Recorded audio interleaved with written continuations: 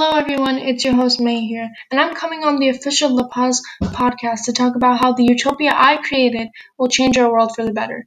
This podcast consists of a simple introduction of our new world system, explaining why it creates the perfect world.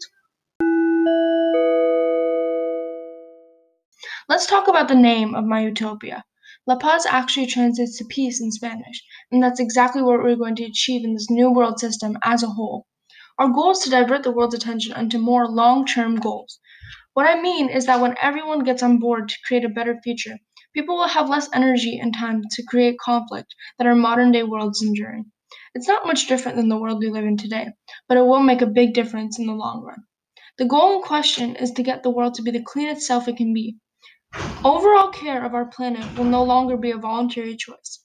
It is mandatory that everyone participates in making the world cleaner. This is the biggest problem our kind is facing, and we need to prepare and act on it. With this, conflict will start to settle. It's not about separating people into social groups. La Paz will bring people together. In addition, create a better world for our future. This is what sets this utopia apart from the rest. Thank you for listening to the La Paz Nation's official podcast.